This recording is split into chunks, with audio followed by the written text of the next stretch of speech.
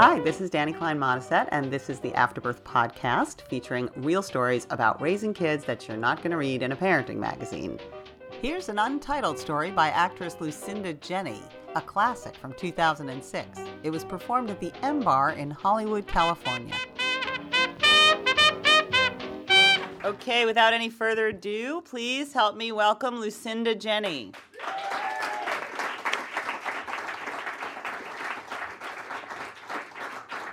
Hi.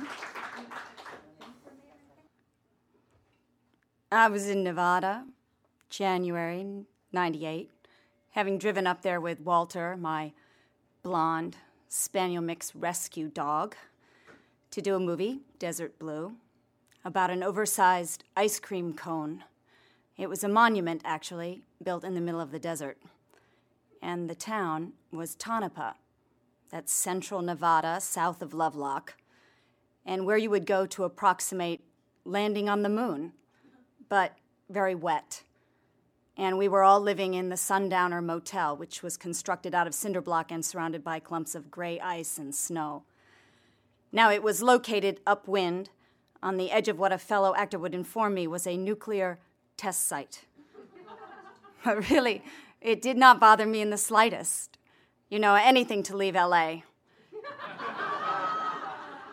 To, for me, escape the psychological /torture /abandonment /hot sex with my goddamned blue-eyed sinewy boyfriend who was winding his way up to dumping me yet again. Oh well, really, after 10 years and $60,000 of fertility treatments, not to mention a divorce, I mean, it really did feel like home to me. My life had been daily injections, putrid Chinese herbal teas, oozing endometrial tissues, navel orange-size tumors, ovarian cysts, one unnecessary appendectomy, Valium and vodka breakfast shakes, a Mexican drug run for the Pergonal fix at $7 a vial, and if any of you know anything about that, that's a killer deal. So there've also been 2 histiosalpingograms, 1 myomectomy, which left a new and even uglier scar over the false appendectomy scar. And then, of course, there was the sperm bank. That experience. List of eligible donors. Oh, God, my beloved 0303. And then, of course, his rival, 0004. He was the one with the curly-haired DNA. Blue line after blue line, and then, of course, all the ensuing sobbing phone calls to my girlfriends informing them, all of them, of my latest tragedy. And then there was, of course, that one pink line, and then the D and C that followed 15 weeks later.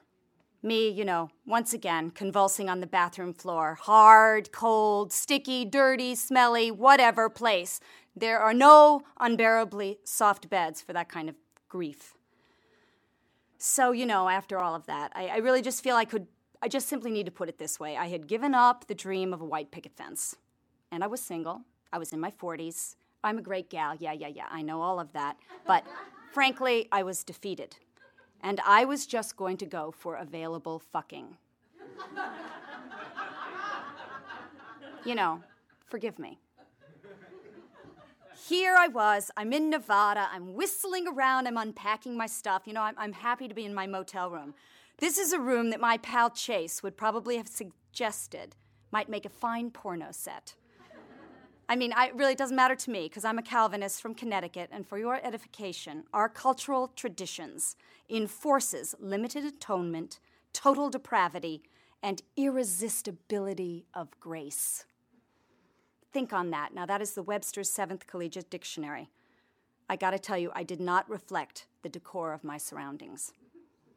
There was a knock on my door, and I was, you know, gleefully overeager for company, so I ran down my snarling dog and just flung it open. An 18-year-old producer. Tears in her eyes didn't matter. I was really thrilled to see her. I was lonely, you know, I was really lonely all the time. So I'm seeing flop sweat on her face. I'm seeing panic in her big brown eyes. And Walter is barking. He's really desperate to bite her. And I'm hearing her say, Mr. Hurd, as in John Hurd, says that you, Lucinda, hate him. And that you will not work with him. And he is threatening to leave the movie, having thought that our director was Morgan Freeman, the black actor, when in fact it is Morgan J. Friedman, the 12-year-old Jewish wunderkind. So I'll tell you, in all confidence, John Hurd was a very short relationship. Okay, he was more like a pickup. And I picked him up in Beverly Hills at a coffee shop. It was, a few years in the past. But for me, it, whatever, was an intensely meaningful thing without the sex. Well, wait a minute, no. Actually, he did kiss me. He kissed me in the feminine hygiene aisle at the Rite Aid across from the coffee shop on Camden, Little Santa Monica, where I had just picked him up, I'd say about 20 minutes before. And also he asked me to go to the Caribbean with him. Not that I would ever do that. Not without a plan or a ring. But I don't really know how I would end up at a Rite Aid, within moments of meeting someone. And frankly, my explanation pretty much sums up the excuses that I do have for wasting all of my childbearing years. I just seem to float over there on a magic carpet ride of not thinking and sexual dysfunction. John, of course, stayed on the film, calling in scientists to test for radioactivity. And we were the only ones that were actually in the same age bracket. I was just simply surrounded by young people, fertile, delicious, almost 20 actresses. Me, I'm barren, I'm badly dressed, I'm already old, and apparently I am also an invisible person. I'm playing a widow, naturally.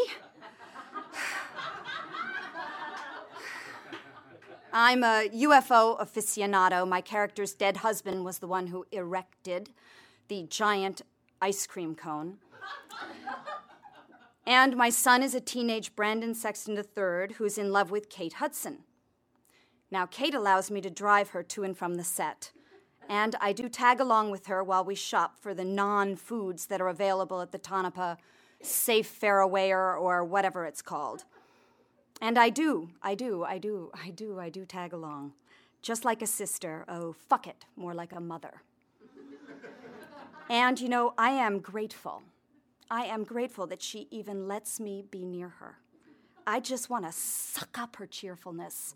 I swear to God, she's easygoing, she's totally gracious. Her self-confidence, I want to suck it up.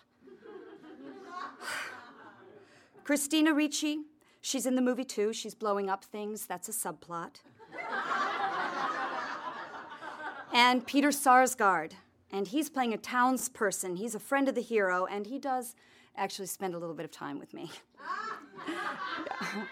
It's thrilling, He's always chatting me up between the takes, but frankly, I think he's really too polite.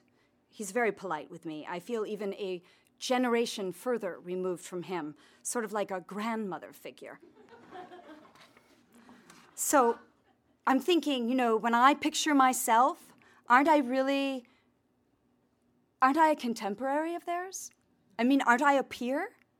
The answer, no. No, no, no, no, no. No, no, no, no, no, no, no, no, no, no, no, no, no. No, I am sequestered in my hovel of a room every night. My butt on the carpet, sitting with my back against the door. I'm alone. Oh, yeah. I've got my dog in my lap. But I am excluded from the hallway parties.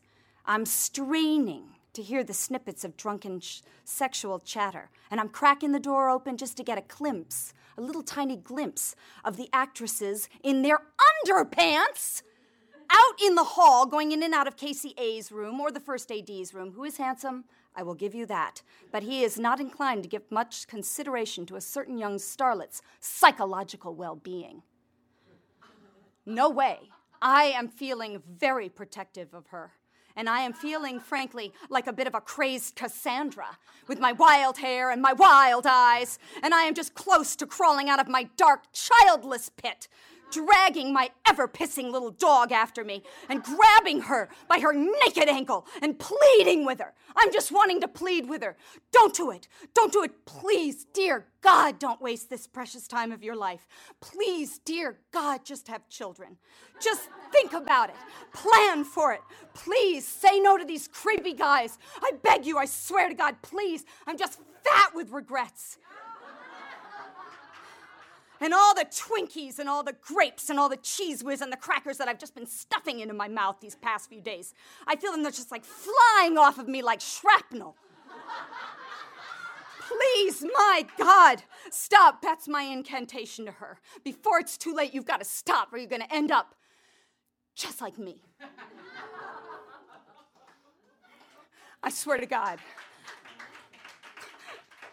It's so painful. What can I say? It's so painful. I don't think I can say anymore. Anyway, you've got to hang in with me, because it does get better. I promise you, well, naturally it would have to.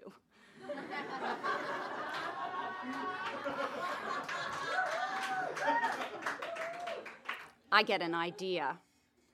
I, even at my age, could go down to John's room. I could. I really could. I mean, it might be weird. I'm thinking, yeah, but I think I'll be welcomed. Yes, I do, in some fashion or other. So I prepare. You know, I'm kind of a big-ass girl a little bit. So I get out my mascara because I want to bring the focus up. And I'm standing in front of the mirror, and the room just starts spinning. Well, I can only crawl into my own bed instead, and I wrap my arms around my dog, Walter, and the both of us. We're both under the cover. I think I may be getting some sort of Ethiopian spider flu, something like that. I want to vomit, and then I still want to continue snacking on my celery and Hostess cupcakes. I mean, all at the same time. And the sheets and the blankets and the pillows and the carpets and the towels, they all just seem to smell too much. My fingers, weird, feel alien. My thighs are itching. The next morning, I'm at the medical clinic on West Miners Road, and I'm complaining. They take my temperature, my blood, they send me on my way with nothing. No antibiotics, nothing. Well, I'm back that evening, you bet, with more complaints. And now I'm telling you that the inside of my nose is swollen, and it's hot. Now, there is an overly made-up and frankly unattractive woman behind the glass partition, and her behavior is, I think anyone would agree with me, rude. She hands me papers to sign, she returns my union cards, and she mouths through the glass.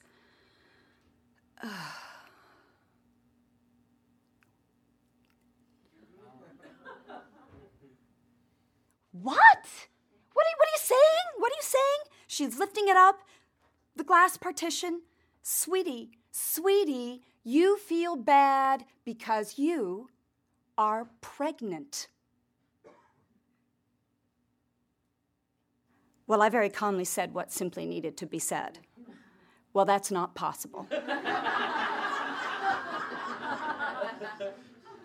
I informed her that my fallopian tubes are adhered to my esophagus. Dr. Mars down at Santa Monica Fertility Clinic, he has proclaimed me hopeless, and he is a genius. And he said to me that he doesn't want to steal, that's his word, from me anymore. But he did say, as he was ushering me out of his office, that miracles are possible. I quote that. Oh my God.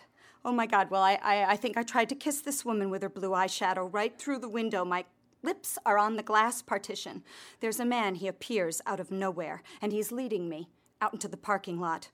I grabbed his plaid arm. I'm circling him, I think. I'm climbing on him, I think, just like a traffic accident dog. I try to run back to my new best friend, the formerly rude woman now who has this beautiful face and this wonderful glass partition.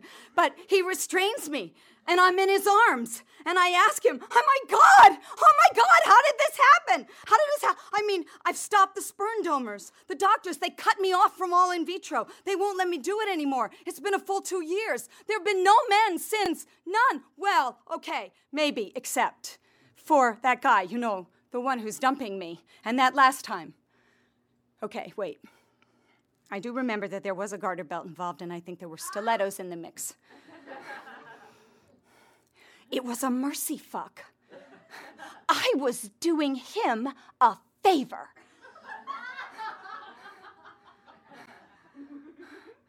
My plaid man, my very, very sweet escort, I remember that he gently lowered me into the driver's seat of my car, and then he just stood next to me while I was in shock.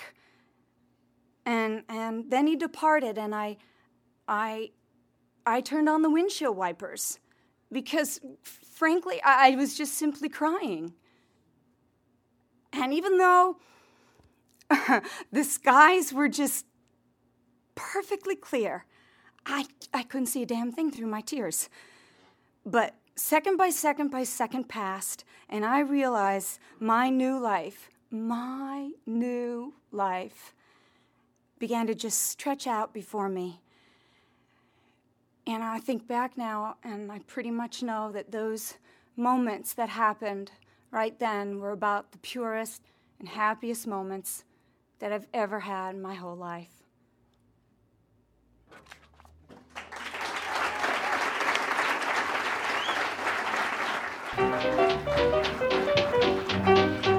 For more information about Afterbirth, the live show, the book, or the podcast, please visit www.afterbirthstories.com.